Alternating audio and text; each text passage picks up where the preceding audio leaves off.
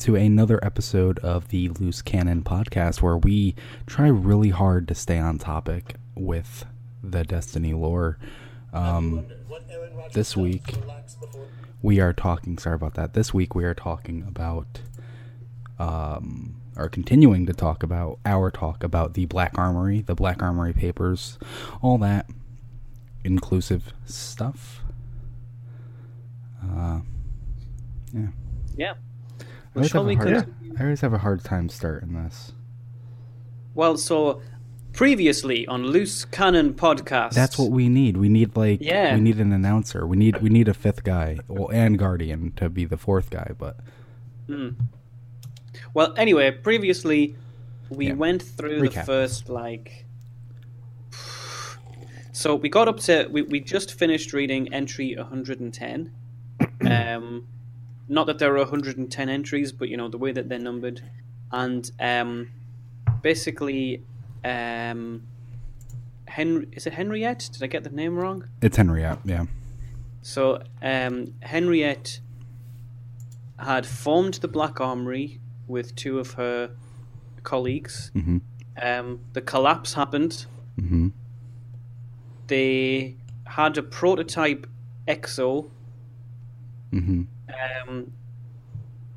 Henriette's daughter was killed. Mm-hmm.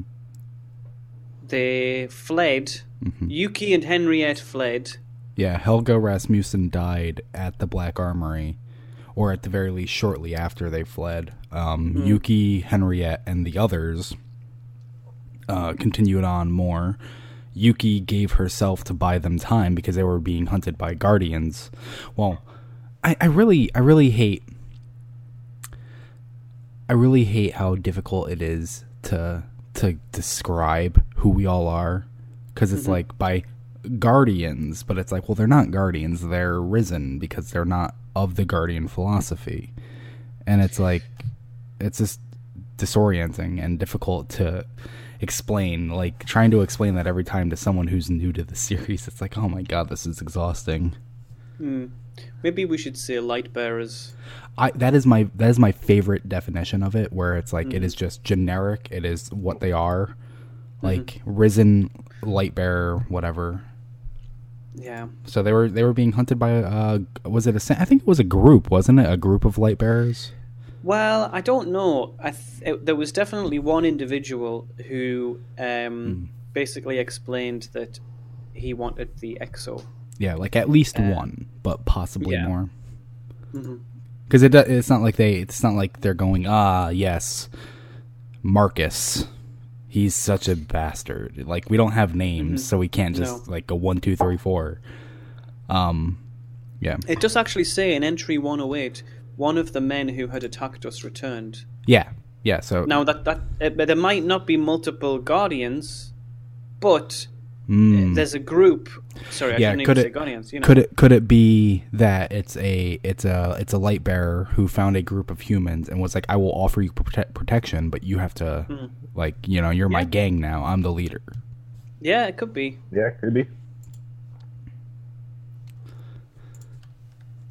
Okay, so we got to the point where Yuki had basically given her life so that the Exo and Henriette could escape.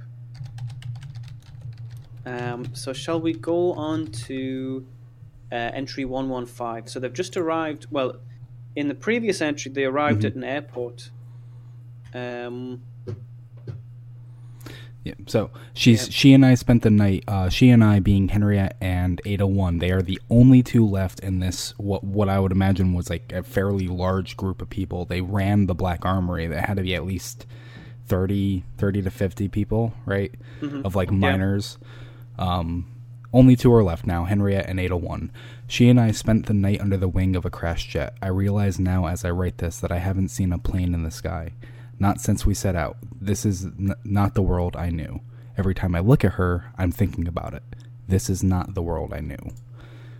So it's like really hard for... Imagine how hard that really is, though, for people who like were born before the Golden Age and then lived through the Golden Age and then had to experience the collapse, and if they survived, the Dark Age. Like Hmm. that is horrible. Yeah. Like, And I mean, we don't know how long any of those periods really lasted, yeah. but it does seem that there are, you know, there are people, there are non-guardians or non-light bearers who have lived for a very long time for whatever reason. Yeah. So Seems the like next, sorry, go on, Rhino. No, I was just saying. It seems like those messages are very narrowly focused. There aren't a whole lot of descriptions of everything, of the surrounding environment. Mm-hmm. Mm. Their plan That's was true. to get to an island, which kind of seems like naive.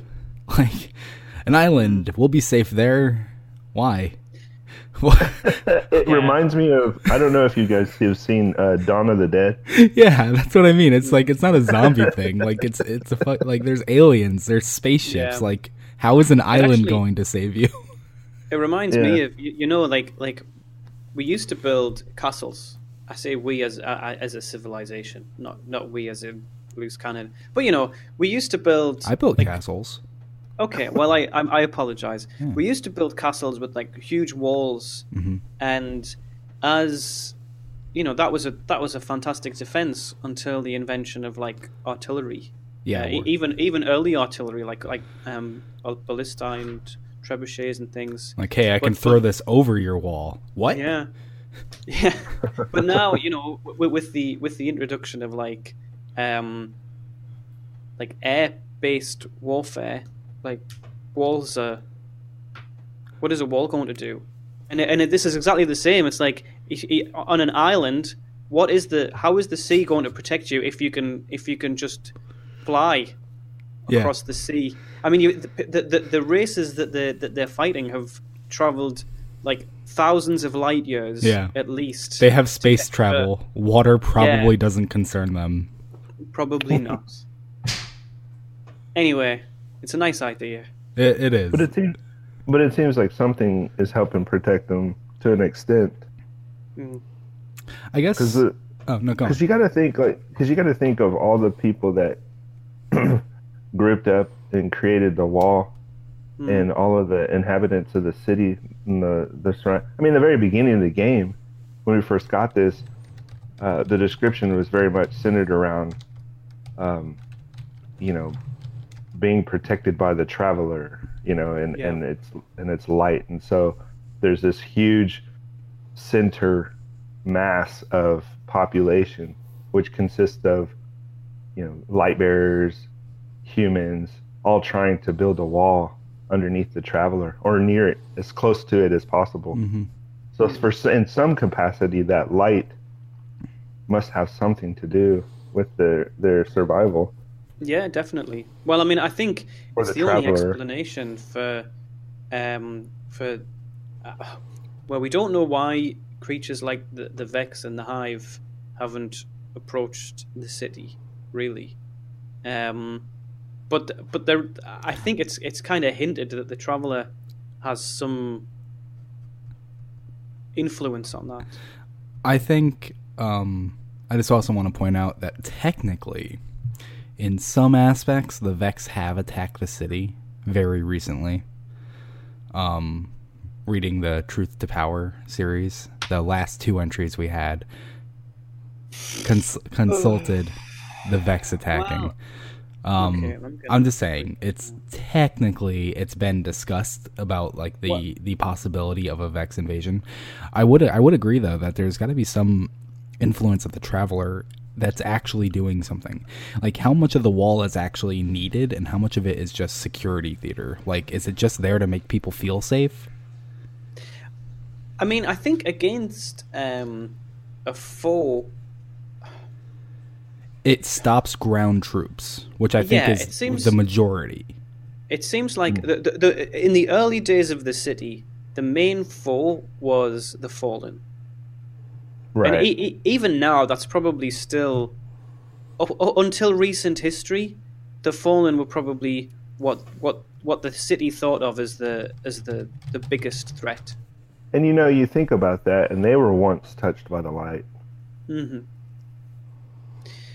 But I feel as though when you see what happened during the Red Wall, like the walls didn't really have much effect. Like the Cabal ships. They just came over the wall and just annihilated us.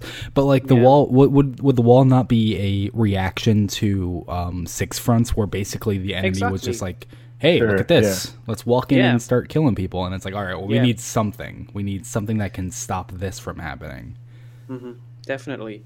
It feels as though, the Fallen are a much more predictable foe in some ways. And, the Twilight Gap was, from what we can tell, it was a land assault. Mm-hmm.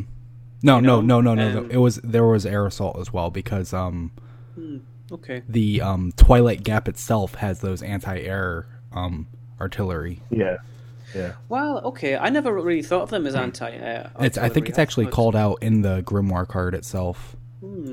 I'll look it up. You keep going. Okay.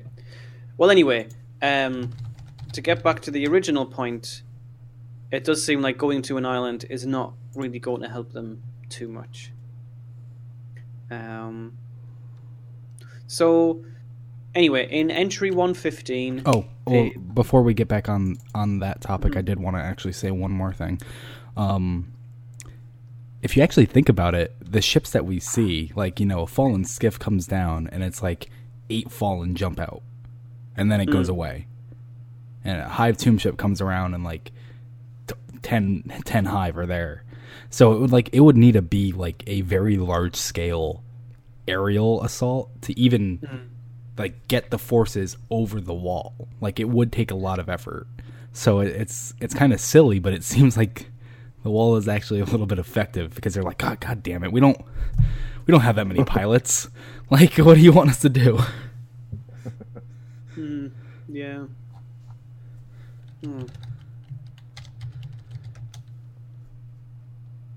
Okay. Anyway, should we go back to the Black Armory papers? Mm-hmm. So, in entry 115, I'll read it out because it's really short. The airport isn't safe anymore. The control tower is ablaze, and the monstrous sounds on the wind will keep us from investigating any further. So it's hard to know what it is that Henriette is referring to there, the monstrous sounds on the wind. But anyway, at this point they decide they're going to leave the airport.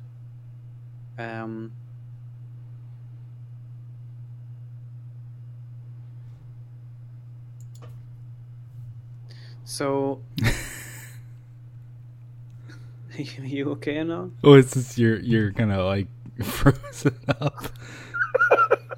Well, I was just giving you guys an opportunity to jump in. I was waiting for the greatest revelation ever found. Yeah, same. I thought you were preparing for something. No. No, I was not. Why would they? Okay, so they're at an airport and they've got to leave. Yeah. All right. So, entry 116. We walk parallel to the roads and lie down in hiding when we hear other travelers. My legs are sore and my mouth is dry from answering her barrage of questions. There's so much of this world that she doesn't understand, and so much I want to tell her, but I just can't. Not right now. Yuki's death has weighed on us both, yet she retains an innocence. I'm trying so very hard not to ruin it. We came across the remains of a petrol-burning car in the forest, and she asked if it could still be alive. I had to explain it was never alive. Those machines had no souls. I instantly regretted saying that because it only led to more painful inquiries. I told her I had a headache and needed some quiet. Yeah, it was actually questioning her own existence. Yeah, well, I guess this is so as an exo, it is kind of interesting as exos go, because as far as I'm aware, all of the other exos were adult minds. Oh yeah, okay. I was gonna say like, what is it? When you become an exo, you also get Changnesia, because that was like very selective, absent memory. Like, is this car alive? Like, no, it's a car. Yeah. It was I mean, alive. I suspect that the. Yeah, I think Ada is struggling with a sense of identity because she's a child. She's a child and in an adult exo body, which is kind of odd. She's 801. That means she never Yeah. got a reset. Like, she just got booted right in. And if it was like any rejection, it's just fritzing around. Which was a big deal when we figured that out at the time, which settled the argument of, does exo start at 0 or 1? Going back, just thinking, I mean, a lot of people have made that revelation now, but it was a big deal when that was brought to light. So if, just like what she knows enough to understand she is more machine than human. Would you say that she feels more of a connection to a car that doesn't look anything like her than to a human that actually looks like her? I wouldn't say so. I don't think that's the case. I just think that she's having trouble, if you see an animal, this is a ridiculous analogy, but if you see an animal in distress, you want to help, right? In this case, I think, even though I don't think Ada sees herself as being closer to a machine, but, if you think about it logically, if you think, okay, well, I'm a machine and I feel thoughts and feelings and have this experience, this consciousness, why wouldn't other machines have that? Yeah. Shall I go on to the next entry? Yeah. So, entry 117.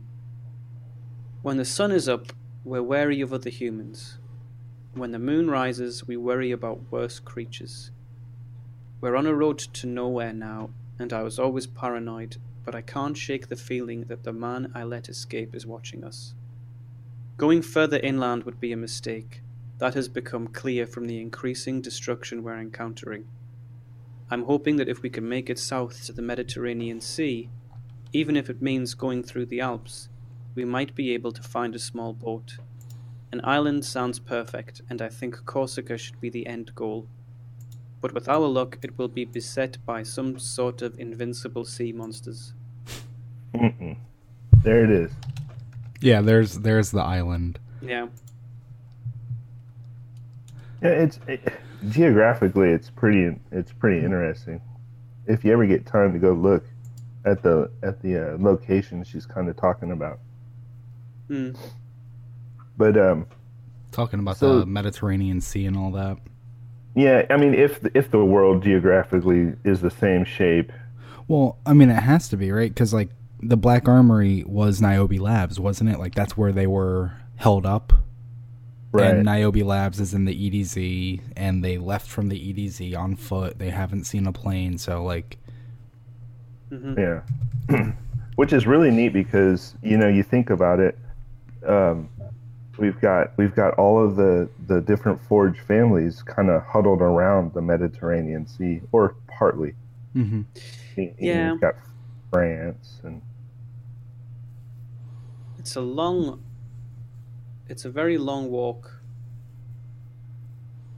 Like, if they've made the majority of this journey by foot, and we know that if they were in the EDZ, if they were in, the EDZ is in a German-speaking location, which means it looks a lot like kind of either Germany or kind of somewhere near Switzerland or Austria. So even if we presumed it was like super close and like Switzerland kind of area, I suppose it could be North Italy. I think there's some German-speaking areas in northern Italy. Well, there's a lot of islands in the Mediterranean Sea. There are, but I'm guessing they're on the mainland, right? I mean, she says technically, like border-wise, yeah. Well, not even border-wise. She says going further inland would be a mistake. To me, that like she's wanting to get to an island, so I don't think she's on an island. You know. Well, I mean, yeah. My guess is that they're traveling from somewhere within the EDZ to Corsica, and it's a long. I mean, it's not an impossible journey, but it's a long walk. She calls out Mediterranean Sea. Yes, she does. But and you can walk from anywhere on the continent to the Mediterranean Sea. From Switzerland, for example, the Mediterranean Sea is the closest sea. Maybe the Adriatic's the closest. But if you're aiming for an island, there's not really many sizable islands in the Adriatic. Yeah, I'm just thinking if the EDZ is in UK area. I would be very surprised by that because all the signs are in German. Yeah, it's definitely not the UK. It has to be a German-speaking region of Europe. It was what is it, like the Austria, Switzerland, whatever little circle? Because it's right by. It's got road signs to some mountain. Yeah. Oh, that's right. Because we were talking about this and their influence on creating the name Trostland. Yeah. Which was kind of on the border of Germany and yeah.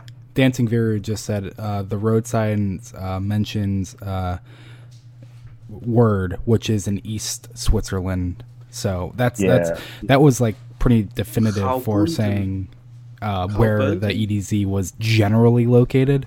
So they're coming from there. They're going south to the Mediterranean.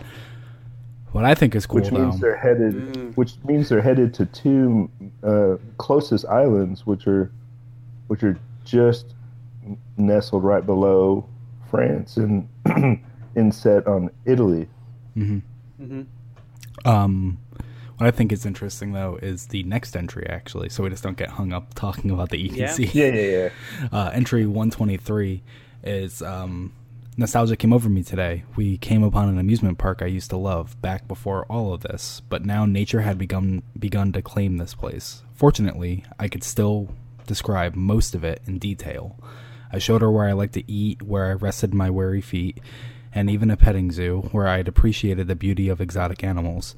I started to tell her stories about when I was here with my family, but a scratch in my throat made me stop. I suppose these wounds are still bleeding.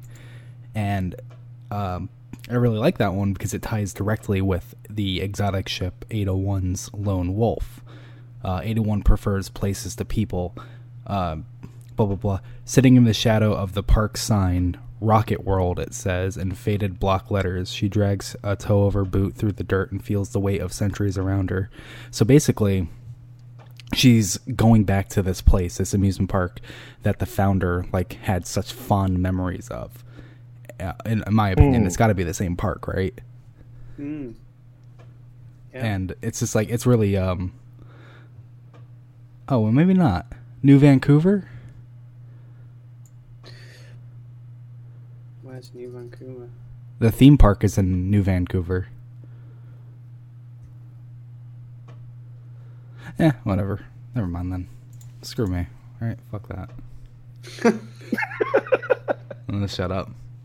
Where was it that you were quoting from? 801's Lone Wolf, the exotic ship.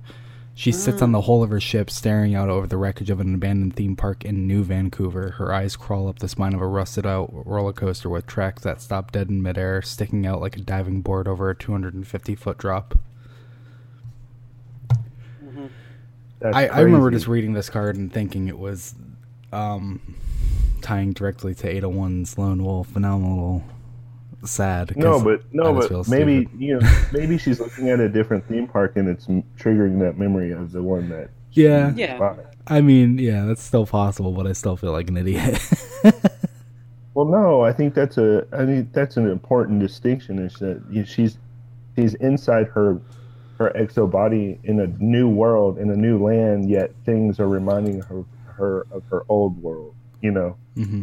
and it's strange terrain, but at the same time, it's so familiar. You know, she's inside this new body, but she has all these familiar thoughts and feelings and ideas. It's almost, you know, it's almost displacement, but at the same time, you're in a parallel universe. I mean, it's the experience we're all going through, you know. So it's very familiar for us, and so that's what ties her humanity in game, and that's what gives her story so much weight, and gives us the tendency for compassion towards her, because we understand what's alien to her is very much the same for everyone else. Yeah. Currently just searching for theme park south of Switzerland. I know, I was too. I don't see any theme parks in the Mediterranean Sea. I would be. Like, that would be any theme parks in the Mediterranean Sea. People, that'd be exhausting. Yeah. There's a bunch of theme parks. Well, I was looking for some that were close to that border area. It looks like there's 3. Anyway, that's a moving on. Entries 142, 143, 144. 142 can kind of go through. Henriette's is basically describing how 801 is like a butterfly. They started from nothing and became something so much more. But 143 is really interesting, I think, because it says, I thought I saw one of those small drones pass over us today. We were picking berries and watching out for more butterflies when I thought I caught a glimpse of the damned thing. I made her promise, no matter what happens, if they catch you, you must not trust them. Not ever. So that was like a guardianless ghost, a light bearer-less ghost, right? Like searching for theirs. Mm-hmm. Otherwise, the risen, the light bearer would be with it. So it's like, it's crazy to think. Pork. Yeah, it's fucking pulled porks everywhere, man. Holy shit. That's the only answer. Yep. But I just think it's interesting that, like, it shows how ghosts were looking and everything. Like, ghosts go right past them while they're hiding from another light bearer, another ghost who could have revived Zavala or Cade or Ikora, like someone who would do like really great things, is going past them, and all they can think is like, oh, I should have shot that thing. Like, you know, like obviously there's hatred in the feelings. Yeah. Understandable given her experiences. Yeah, no, it's absolutely understandable. But like, what if she had a gun on her and she saw it and she just shoots it out of the sky? Like, who could we have not had today? Mm-hmm. So entry 144.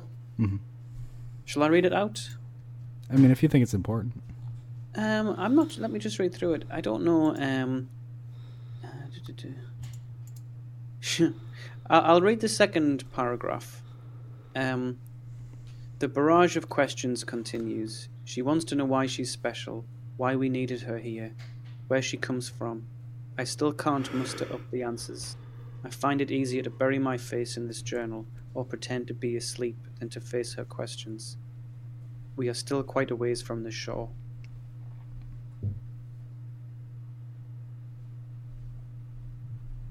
So, yeah, I mean, it's just kind of a continuation of the point that...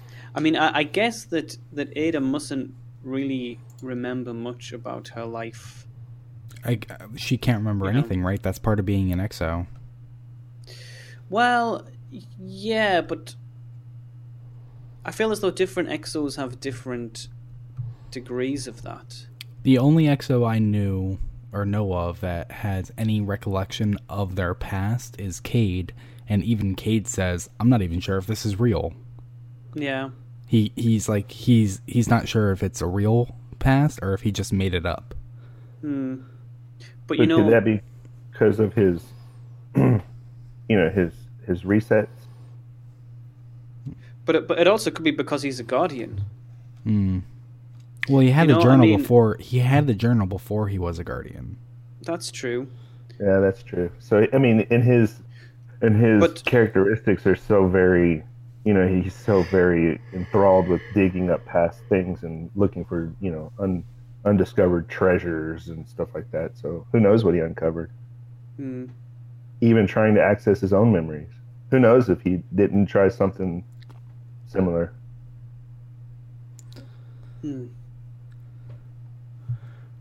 So then we can we can move on. 150, 151 is more of just Henriette being very upset about Ada 1 asking her questions. Like, Ada 1 is trying to learn, and Henriette is not the one that can teach her, because looking at Ada 1 just like really makes her depressed. It really hurts her to see Ada 1. Yeah. But so in 150, at a certain point, she also too has to keep Ada from panic and distress. Yeah. You can't just tell a kid, "Holy crap, we're all gonna die." Yeah, it's difficult because it's not like actually revealed until the final entry. But like, Ada 1 is Adelaide, Henriette's daughter, so it's like really hard.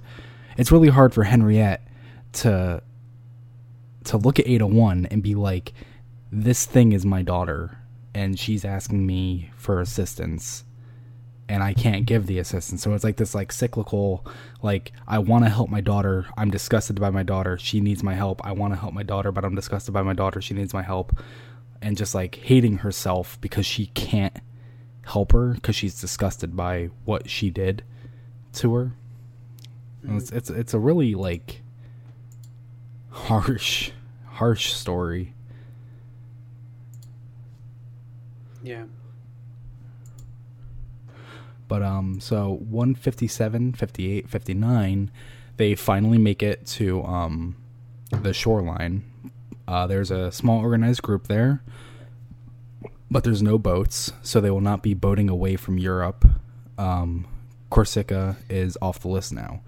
158, Henriette has an anxiety attack because a light bearer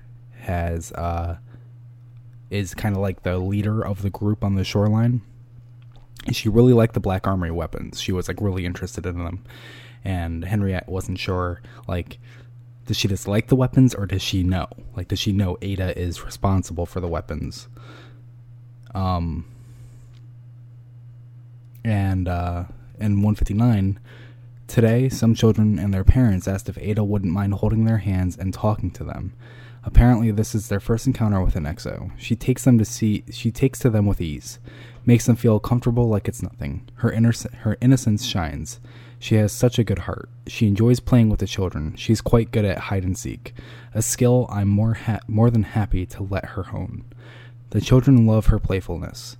There are 2 other exos in this camp, and 3 of them have become fast friends. Wait. I know. I was just. This is their first encounter. There's also 2 other exos. But I did wonder if maybe the other exos are jerks. Yeah, like those exos don't talk to children. Yeah. Well, those exos before, they weren't very.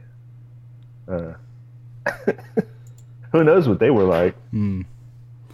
They were the criminals made into exos, like Cade 6. They're all bastards and not nice and charming.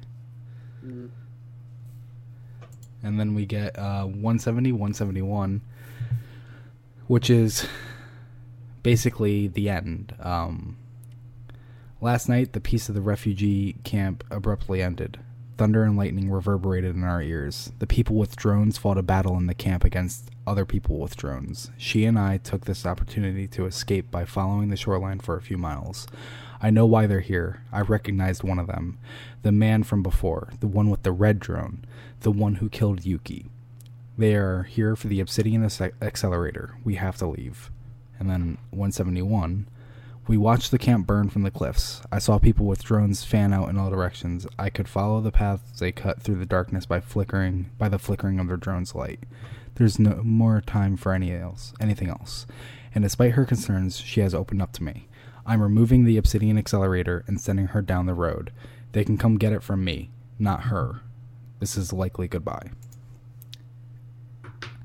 So, from entry 1, all the way back in the Golden Age, to entry 171, and then the final entry all the way into the Dark Age, where light bearers are fighting light bearers, good and evil, the lines of good and evil are being drawn. It's a long path to walk. Yeah, it is. It's probably, a lot of the books cover much. Well, this probably covers the longest period of any of the books, I guess. Maybe apart from maybe the Books of Sorrow, but the Maracena, because that did centuries. Yeah, it did. That's true. Anyway, it still covers quite a long period, and it's probably the biggest insight that we have into the collapse so far. Even though the Maracena covers that period, the period of the collapse from the perspective of the Awoken was they were completely isolated. So we didn't see what happened in our solar system during that period. So yeah, it's really interesting. Right, there wasn't a lot of detail about what was happening on Earth during that time in the Maracena. No, and there's not a huge amount of detail here, really. That there is more detail, but it's the focus of the story is what happens to Henriette and Adelaide and the founders of the Black Armory, and less about here's what happened during the collapse. The description of the creature that attacked them is very. There are some specific details to it, but it's still quite broad. Yeah. I wonder if we'll ever get a book like Ghost Stories, but it's of people living through or dying in the collapse, where it can actually go more into detail about the collapse itself and less about specific people running from it and hiding from it. That would be really cool, but I also kind of think that I think Bungie have been intentionally vague. Yeah. And I think to an extent they should be, they have to be, they should be, but at some point we need to get more detail. Otherwise we're just going to be well, what even fucking was it, Yeah. Right. Well, I think we will, and I think, I expect. So I don't know if this is it a spoiler to talk about the Queen's Court dialogue this week? I don't think so. If you haven't seen it, we're going to talk about it now because it's kind of panning into this. It's on the Ishtar Collective if anybody would like to watch it. But I think there was one thing that everybody pointed out about that dialogue, which is the connection between what Mara says and what another character said. But leaving that aside, one thing that Mara says, and I'll just get the actual dialogue up here. Yeah, you get that dialogue, and I'm going to get another dialogue. Okay. So she says, "The next act is about to begin, and I do not know when I will return." And, from Mara's perspective, I don't think Mara cares about Joker's Wild. No. What she's talking about is, she doesn't really care about the lives of Guardians. She cares about the humanity. The human race. Including the Awoken and the Exos. So my expectation is that she is talking about what is the next chapter, what is the next big event to happen. And I know there's been loads of hints at the arrival of Savathun, but if you look at we see the pyramid ships in Mara's court. Mm-hmm. She was clearly looking at them. We know that from the cutscene, the animated cutscene at the start of, I think it was the Vanilla D2 campaign. Mm-hmm. We saw the shadows of very similar ships approaching during the collapse, and we also saw them when we went into the water on Io. on that. Yep. They were above the water, and there were people screaming and dying in the under the water, like they were like statue people, and the pyramids crashed in. Yeah, and then obviously, as everybody knows, we saw them at the end of the campaign in the cutscene where the light washes over them and they come alive. Yeah, and we have the concept art depicting them, which looks like they're beams of light aimed at the Earth, almost as if they were glassing the planet or destroying people, or who knows what they're doing, beaming people up. Who knows? So we know that that they are coming, like, and I expect that their arrival will shed more light onto the collapse. You know, they were there at the beginning. I think it's pretty clear to me that they were there at the beginning. They were there during the collapse. They were there during the arrival of the darkness. The other races that we've faced since then are, you know, like the Hive are obviously tied to the darkness, but I feel as though this is something else. So Mara might be talking about Savathun, but I think more likely she's talking about something bigger. She's talking about the arrival of the pyramid ships. Yeah. Since you didn't actually read this part, I want to also read this part from the court this week. This is what it is to be awoken. I dream of a friend I will come to have. She will tell me a side should always be taken, even if it is the wrong side. I think I should like her. Now, if that sounds familiar, it should, because that was way back from D1 on the first mission on Venus, where we're searching out the Exostranger, and she goes, like, you need to get into the Black Garden. How do we get into the Black Garden? You need to go talk to the Awoken. The Awoken, blah, blah, blah, sitting out there on the edge of light and dark. A side must always be chosen, even if it is the wrong side. And she, like, crushes Vex. So Mara, it's kind of insinuating that whatever's coming next is what the Exostranger was also fighting. And so Mara will be working alongside the Exostranger in the future, which is kind of insane to think about. Like, that, like, these two, I would call them fan favorites. It's fan favorite characters, right? Are, like, going to actually end up working together. But, yeah, that is cool. Yeah, the craziest thought that immediately went across my mind was how much of the Exostranger's influence had already been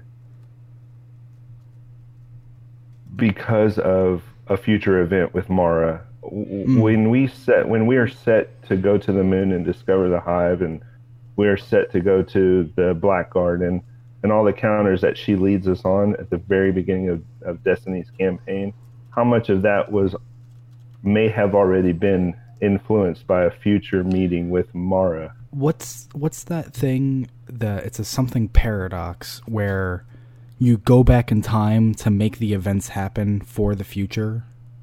Is it not the grandfather paradox? Is that the grandfather paradox? What if this whole thing is a grandfather paradox where it's like, in the future, Mara and the Exostranger are, like, talking, blah, blah, blah. And it's like, yeah, if the Guardians didn't come to me looking for the Black Garden, we wouldn't be here today. Like, something different would have happened. And the Exostranger is like, oh, I have to go tell them to talk to you to get into the Black Garden to, like, kick all this off. So the Exostranger has to go back to kick it off.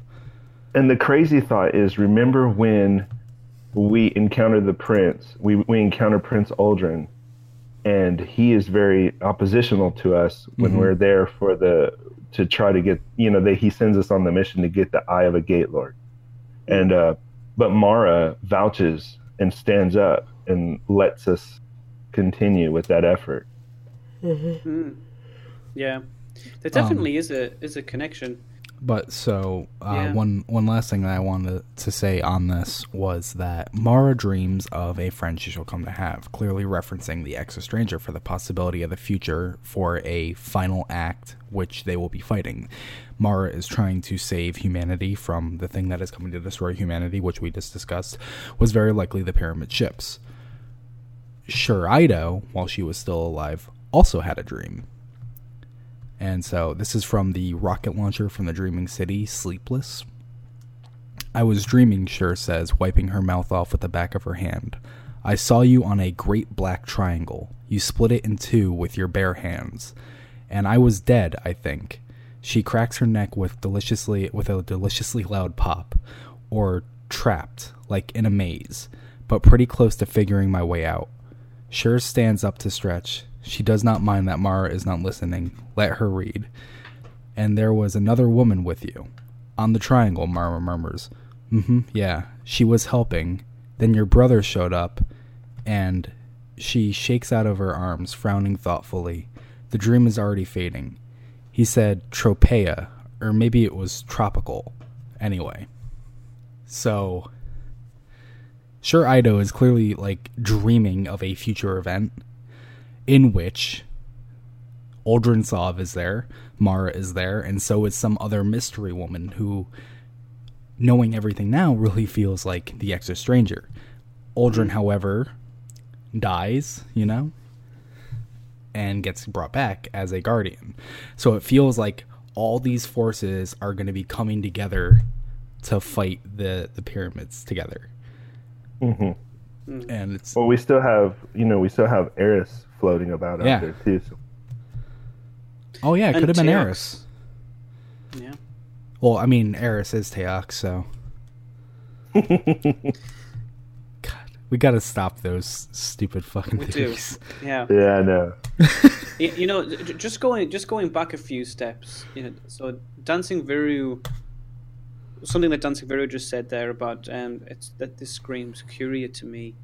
There is an element, you know, as much as I think that when Mara was talking about the next act, she was talking about the pyramid ships. I do think that if we look at the common threads between, you know, Mara's focus, which is you know, kind of recently been related to the Taken, and you know, Curia is Taken, and the Exo Stranger's history or future with the Vex, there is kind of a, you know, that could be one way that's one argument that actually maybe the next act is related to Curia. Right. I guess. Do you know what I mean? I know what you're saying. I mostly, I get it. I just don't know if I agree. I think that, to me, the biggest argument against that is that there have been a lot of hints about Savathun's arrival, and, you know, obviously the Truth to Power books talk about kind of... They talk about Quria directly, and now they're even debunking Quria ever being involved. Yeah. They're canceling...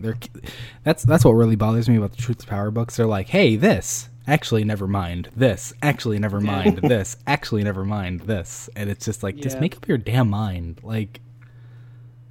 Yeah. I don't believe a word that the Truth to Power books say. But I mean, I know you can't just reject law because you don't agree with it. You know, like I'm not saying that we should do that.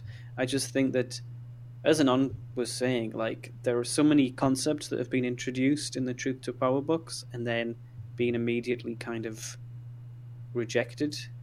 You know? Right. So, yeah, I don't know, but I think there is a possibility that the next act will be Curia. I still think that I still personally think that the next act being the pyramid ships is what Mara was talking about, because we know that they're on their way from the end of the D1 campaign. Sorry, the end of the D2 campaign, we saw these ships come back to life. There have been hints at Curia and Savathun, and we know that Savathun is involved in the Dreaming City, but I think my expectation is that the pyramid ships are the next kind of existential crisis that humanity has to deal with. Yeah. Well, it's all been leaning towards this. Yeah. So you got to ask yourself if the ships are on their way, to our solar system, and we know that they were at a much greater distance at one time. Are we to say that they definitely were here before and were a part of the collapse, or had they always been at a threshold outside of our solar system? No, I think they were definitely here. I mean, based on the cutscene at the start of the Destiny 2 campaign, based on the dream sequence that we saw, which I know you can't really rely on. I think the pyramid ships were here. They were in our solar system. I don't know if they. I mean, the opening cutscene kind of hints that they were on Earth and that they were kind of face to face with the Traveler. Maybe that wasn't the case. Maybe that was artistic license, but that's how I interpreted it. That's how I did too. But I was just thinking, if there was a possibility that all we're seeing and witnessing was like a foresight, yeah, or if we're just seeing what is going to happen, it's like an inevitable thing that we are aware of, but has yet to have happened yet. Yeah, that's possible. I guess with the dream sequence, you can't really say one way or the other. But I do think, based on the opening animation, that they were definitely here. Hello again. I was here the whole time, so I know exactly what you're talking about. We didn't really read through the final entry. Yeah, because, and I've had it sitting in chat, the link to it, so I'm going to post this link in chat now. The final entry, I just feel like you have to read it yourself. It's really long as well, so it's not really fun to just hear someone like read something that's going to take a few minutes. But most importantly, it's a really emotional letter from Henriette to Ada, saying like, I'm your mom, like this is what it is. And I really like how the game handled I don't really like how the game handled this lore book, but I do really like how they handled the last piece of this lore book, where you will get the entries up to 170, 171 entirely RNG based until this one, and they will drop in order. And then once you get 170, 171 and you unlock it, it checks off, or it unlocks final entry. And then you take it back to Ada, and she reads it. Like, she actually like reads it in front of you, like not out loud. That'd be awesome if she narrated it. But and it just means so much to her, and it's like such an emotional story. Yeah, I think that's actually, I still haven't got that far. I haven't unlocked. I don't think I've unlocked any of them yet. Ooh. But I've seen the. It's okay. I can. You're never gonna get them now. I have the last word. It's fine. 20%. Oof. You have the last word? Yeah. Wow. I thought you were trash at PvP. No, it took me 3 games, so whatevs. I shouldn't say things. I shouldn't say things like that. I know how many people have. It actually. I'm not even joking. The thing that annoyed me most about that quest is having to do 15 lost sectors. Why does that annoy people? Because I hate having to do the same thing again and again and again. I hate grinding so much. Like, literally, I did the same lost sector. It takes you 10 minutes. Who cares? It's 10 minutes I could spend doing anything else with my life. Like you have a life. I hated it. That was my argument this week about just in defense of people who, just like Baxter feels. They feel that they're wasting their time in certain things they shouldn't have to. I mean, it's just, like the some of the other things in there were quite. Some of the other things that you had to do as part of the quest chain, they are quite challenging, and it's kind of fun, And I can understand, like, especially if you don't really like PvP, they can be a chore. Yeah, but. I think there was a chore for everyone in there. Well, yeah, I think For me, the PvP stuff was more of a chore. Sorry, the PvE stuff was more of a chore than the PvP stuff. I don't, like when I go on to play an average game of Destiny, if I'm playing by myself, if I'm not joining a party with my friends or whatever, which is most of the way that I play, I generally tend to play alone. I'll play Crucible, Gambit, maybe.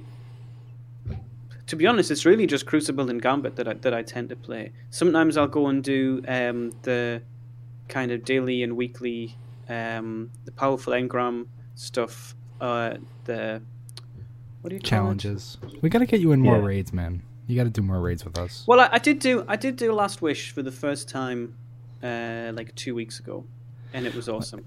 Like I know, like I joke about it, but like I do really sympathize with the people who are like not fans of PvP, and you feel like you're getting forced to do this. And I absolutely hate the people who are like, it's a PvP gun. Why do you even care? Like, shut the fuck up. It's a looter shooter. I want every goddamn gun. I don't care what it's supposed to be used for. I actually wish now this would have been good. Yeah, as Anna said in the chat, going from 44% to 9% sucks. Yeah. Like there was only one. I played one game and we just got stomped, and I went back like 2 or 3%. It encourages leaving the game. It's like, okay, well, we're losing. I'm out. Yeah. Now, as I said, I really like PvP. I enjoy. I'll just happily sit and play like several matches. Mm-hmm. If you don't like doing that, then I just really wish that some of the quests had like different options, so you could say, right, either do this in PvP, or even if it was just play 20 PvP matches, at least that would give you the option of saying, right, okay, I'm probably not, my kill death ratio is crap, but at least I know I can play 20 matches, and at the end, even if I got 0%, I still get the gun, Like, I don't think there needs to be alternatives. I think that it's always with PvP. Like, every time there's a PvP quest, they have regression. Yeah. And it's like, why? Why are you doing that to people? All it does is frustrate people. Make it a larger goal. Like, instead of it being like, let's say all you needed to do was kill 20 Guardians for this, make it 100. I don't care, but no regression. The PvP guys will still get it done in a fucking day. The people who aren't good at PvP will be like, well, I'm making progress every day. I'll get it done. And that'll be the end of it. Yeah. Definitely. Or they'll wait until Iron Manor. Mayhem's the way. Trust me. Yeah, Mayhem. Mayhem. Mayhem 6-shooter. Oof. I just played quick play personally, but everyone, to each their own. But with Mayhem, if you have like a good multi-kill, like if you're going into Mayhem with like Blade Barrage trying to get this done, you're screwed. Because Blade Barrage now is like insanely easy to take out. The knives don't fucking kill. The knives will hit you. The knives will hit you and do 30 damage and then explode and do like 300 damage and kill you. So it's like, haha, oh, now we're both dead. One thing I have noticed in PvE is at least Blade Barrage recharge. It seems to reach well with Shards of Galanor. Yeah. It seems to recharge even more than it used to. Right. That's been my. You just spam the blades. Oh, actually, yes and no, because they tuned Galanor, and this is not what we're here for, but they tuned Galanor to be, because it had this really vague way of how it triggered its quality of the perk. So instead of going up to 90% as its cap, it'll go up to 75% of its cap, but it's entirely focused on knife hit. So like if all of your knives, like you go up and you hit like a big ass boss, all of your knives hit it, it should give you your 75. It shouldn't give you the like 10 that it used to, because it's like, oh well, you didn't kill him, you didn't hit 17 enemies. Like I was constantly making 7 orbs on my super and getting 25%. I'm like, what the fuck is this? Yeah. My teammates are getting more super than I am. Yeah, I actually switched back to playing Orpheus Rig Night Stalker for the first time in ages this week with all of the changes. Mechanics lore. Yeah. Oh crap. Anyway, final entry. I had something on that, but I forgot. On mechanics? Yeah. I remember now. I had I just want to say this because now it's actually kind of on topic. Dancing Guru in chat just said mechanics lore with that little like trolley face emote thing. I don't know what the hell it means. So I just want to, because we're in like the last 15 minutes of the show, we kind of covered the Black Armory. I want to pitch this guy to you guys. Saint 14, the helmet of Saint 14, right? Or Helm of Saint 14. That's the one that makes your Titan bubble blind people that enter. It's been like an old theory of mine that exotic armor that do stuff like this, it's like everyone is unique, right? Like everyone, in my opinion, the Destiny universe, everyone is like doing things a little bit differently. That's why there's 6-shooter. That's why there's top tree, bottom tree, golden gun, 6-shooter, way of the marksman, way of the whatever the hell it is. Yeah. You know, and then you'll have your Sentinel Titans, you'll have your this, you'll have your that, and it's all very different. So in my opinion, Saint 14 like tuned his light specifically to make it so his bubble, naturally his bubble, would blind his enemies. And it was like so focused that a piece of his armor kind of became imbued with that attunement, and by another Titan wearing it, it kind of transfers to that ability. So like in the case of Galanor, there was a hunter who like really fucking worked on his Blade Barrage, and he was like, haha, like I can feast off like a vampire nonsense my enemies, and now Shards of Galanor have that like imbued energy within them. So mechanics lore, that is my headcanon. That makes sense. I like that. I feel as though, if you think about Shinobu's vow, her well, that one just has another grenade holder. Okay. Well, what about what is the chest piece? Armamentarium. Raiden Flux. No, the other hunter one. Lucky Raspberry. No, I have it. It's the new one. Gwisen Vest? Yes. 6 Coyote? Gwisen. Gwysine? Gwisen? Yeah, Gwisen. Yeah, the ghost. You're the ghost vest. You're the dude who does this. Why are you asking me how it's pronounced? Like, that's your job. That's why you're here. Name. There's too many items in my head. There's no room. We can... Oh, man, I gotta... Well, Wolfclaw. Who is he? Anyway, Dr. Wolfclaw. Unrelated. Yeah, I know. I'm just your cannon is messing with my rabbits. They're thumping wildly. I don't. He's Sorry for anyone. He's referencing something that he's not telling us. He's just referencing it. It's extremely obnoxious, and that's my bit. So. Okay, so the Gwisen vest has a description of Songdo Whiteclaw. Sorry, I said Wolfclaw. Whiteclaw. This is why I didn't understand. Yeah, let's hear it. Let's wrap the show up with this.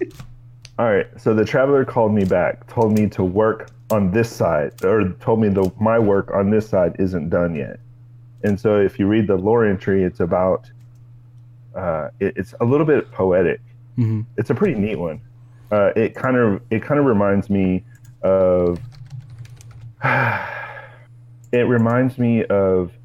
some of the older Japanese codex, whenever they would talk about when you walk in the way of a certain discipline, or if you're trying to better yourself on a certain path. And so this item has a lot of Korean influence. So the Koreans, had the same philosophies and some of their stuff. Anyway, It goes like this. There is no self to kill. There is no end to life. The choices were made by someone else. The one who we were. I'm sorry, the one who was who we were. We return estranged to act on them. We must stay unseen, like the ghost we are. Take flight from the son of living folk. Take the ghost you were given. End the cycle that gave you birth. End those who killed you first.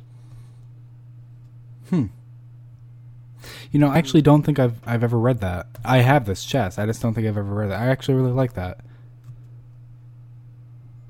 And so when you think about the ability that it has when you kill and then immediately evade right afterwards, you get more light back. Yeah, you kill and then you go invisible. We must stay unseen like the ghosts we are. It's talking about how it's essentially talking about how they were revived as a guardian, and their kind of philosophy on what it is to be a Night Stalker. That's really cool. And that would be like another example. This person feels so strongly like this is how you're supposed to be. You're supposed to be unseen all the time, invisible all the time. You're supposed to be this ghost. And so the Gwisen vest is kind of imbued with them. It's crazy. Oh, yeah, Gwisen is Korean for ghosts. Ghost vest. Dun dun. Ghost vest. Ghost vest coast to coast. Yeah, and it has the Korean emblem glaring right on the chest. Yeah. Is that a Korean emblem? Yeah. The red, yellow, blue, a little bit. Yeah. Neat. I like that. There's like so many things in the game that I'm like, Bungie, why aren't you making these into memorabilia? Like, why are you making little keychain ghosts? I don't want that. Mm-hmm. Like that though. I like that. I don't know why. I just do. Like just that. It's like a pin, like little medallion like this big. Yeah. That'd be cool. I'd collect that. I'd buy that. As Viru says, you know, the artifacts in Destiny 1 were Another example of very it, yeah. similar. Yeah. Mm-hmm. I think that's a really good example, and I'd love to know more about where like what happened what to is them? it? Well, Give no, me I my wasn't fucking gonna say artifacts that. back. But yeah, I would like some artifacts. They were nice. Remember when they were first introduced and they were just like nothing? It was like, Pointless. isn't this neat? Yeah. Another All they did was thing to complicate chase. things even more. Yeah.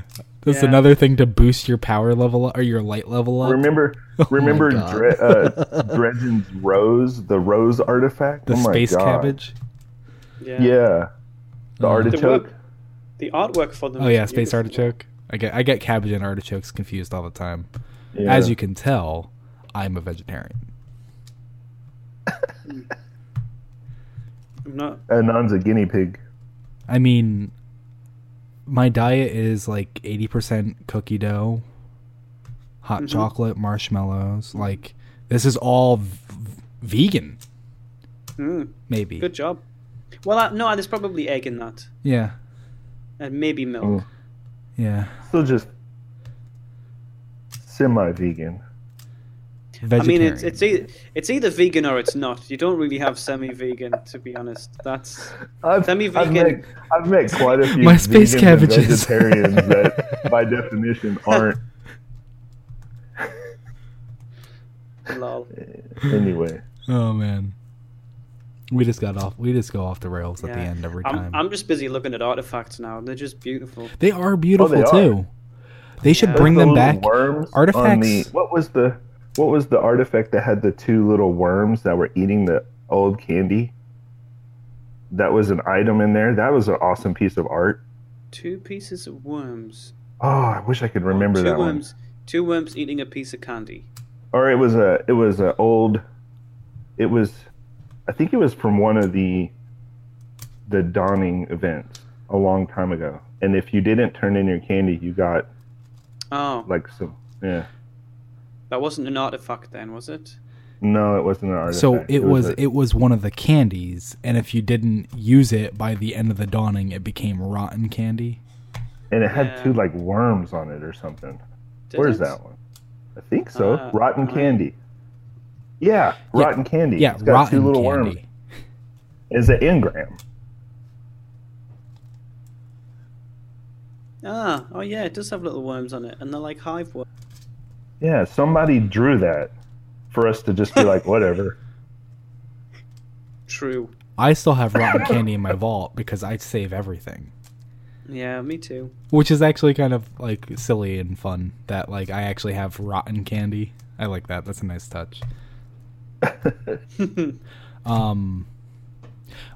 Artifacts should come back though, in my opinion, because one of the things that Destiny could really use, like I played a little bit of Anthem, and what it really seems like it's like leaning into is the idea of like really speccing your build with modifications, and Destiny doesn't have that. Destiny doesn't have a slot for that. But if they were to bring back artifacts that are like they're kind of like pseudo exotics, where they're not going to take your exotic slot, but they're going to give you a specific type of buff, where it's like Blades of Galen or Blade Barrage now has a more refined spread, so it like lets it be more of a local singular damage.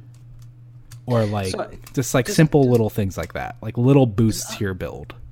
Well, how did you feel about like the old? Sorry, go ahead. No, it's okay. I was just going to say, does Anthem have like a PvP element to it? It doesn't. No, but that's why artifacts could extra work, because then artifacts could be a non-PvP.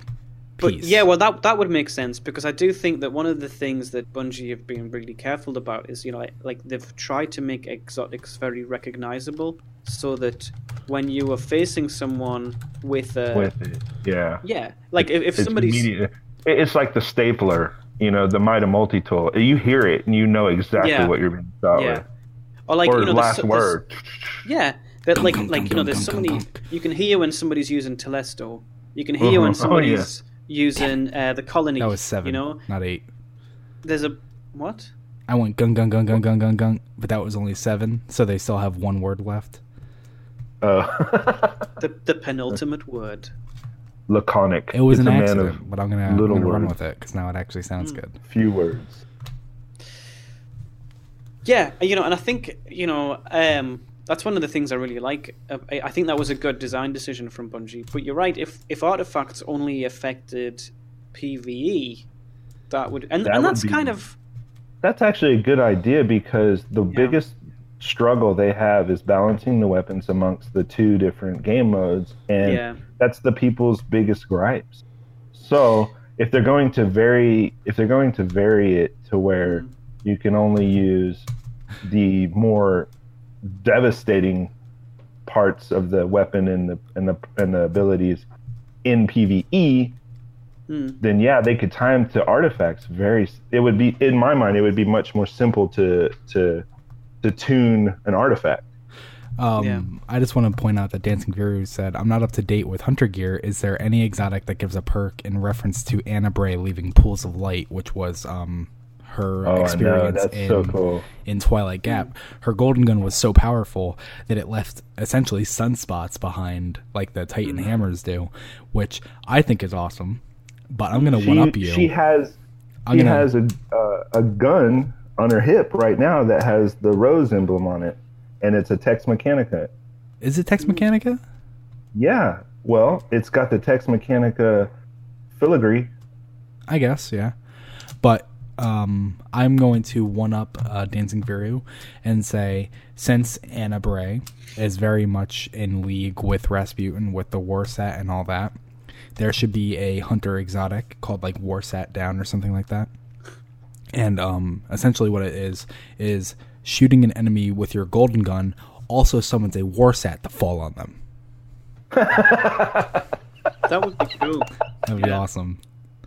I would imagine the Christmas noob that goes into PvP for the first time, and they see their teammate get exploded in fire, and then a Warsat falls on them. How would that work indoors, though? Who cares? I care.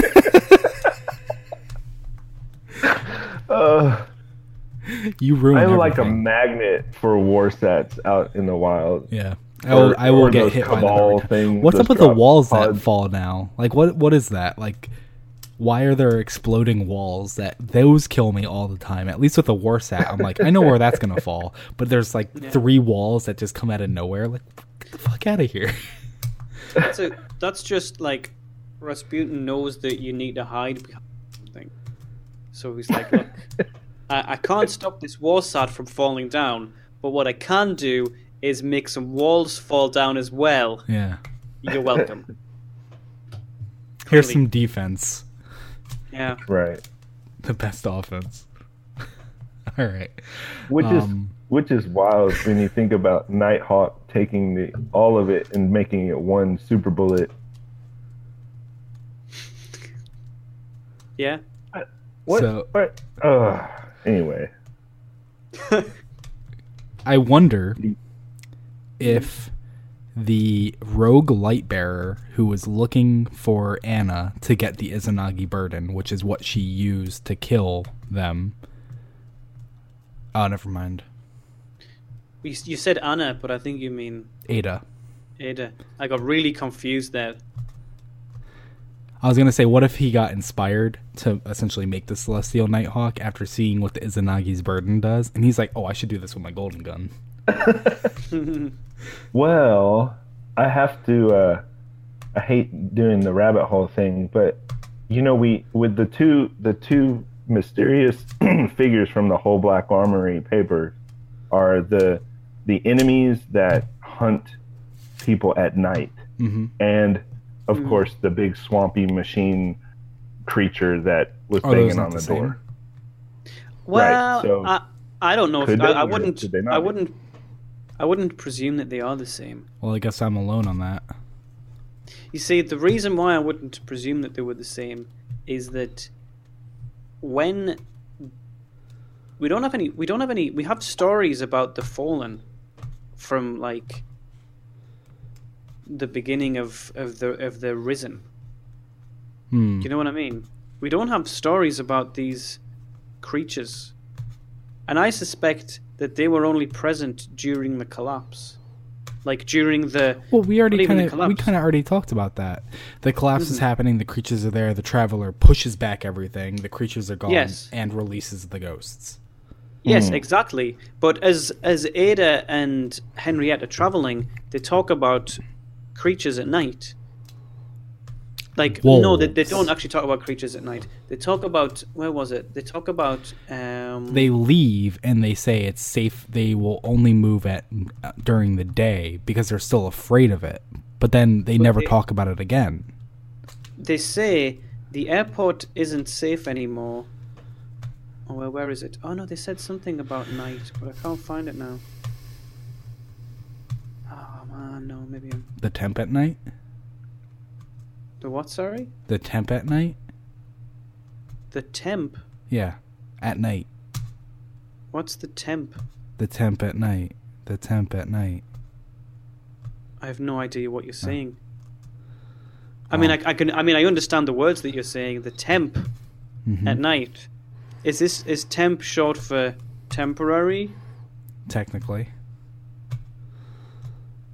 I have no idea what's going. Is this an 80s song? No. Someone will get it. Okay. I thought it said something about... It didn't. You're wrong. And we're at our time. So it says the control tower is ablaze and the monstrous sounds on the wind will keep us from investigating any further. Which to me implied there was something monstrous. But I don't think it's the creature that attacked while they were in the lab.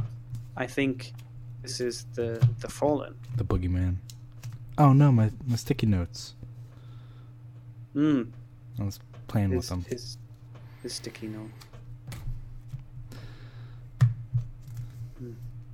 So that is going to wrap up our episode of Loose Cannon this week.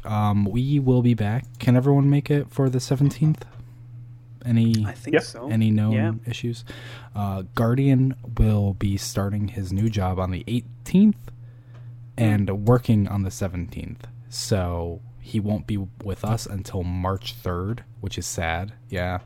Yeah. So we're going to have to pick out something like really awesome to talk about without him here. for next week, for the next week that we'll be here. If you missed any of the show or you just want to listen to it again, I will be uploading it onto YouTube later today.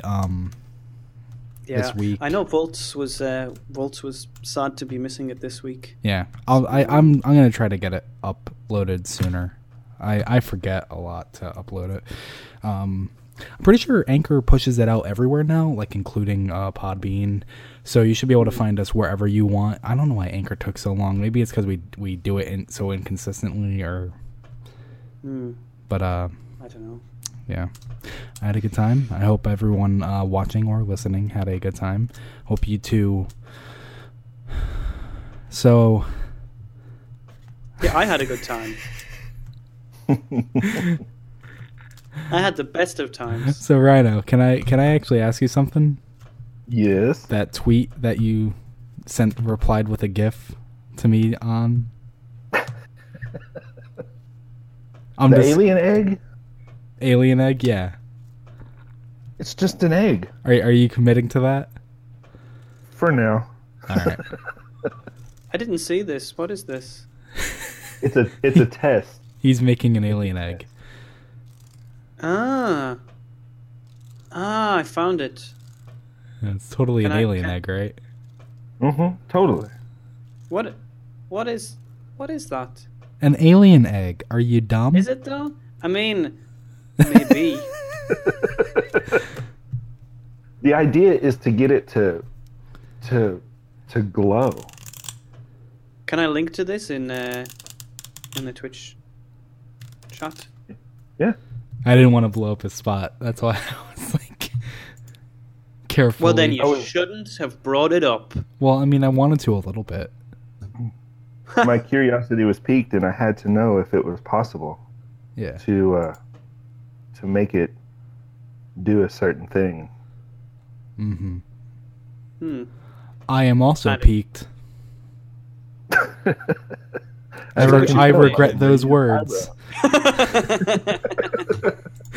I do too. Don't we all? Let's end this before I say something worse. Bye, guys. See you on the 17th. Love you. Bye. Peace. How the fuck do I end it?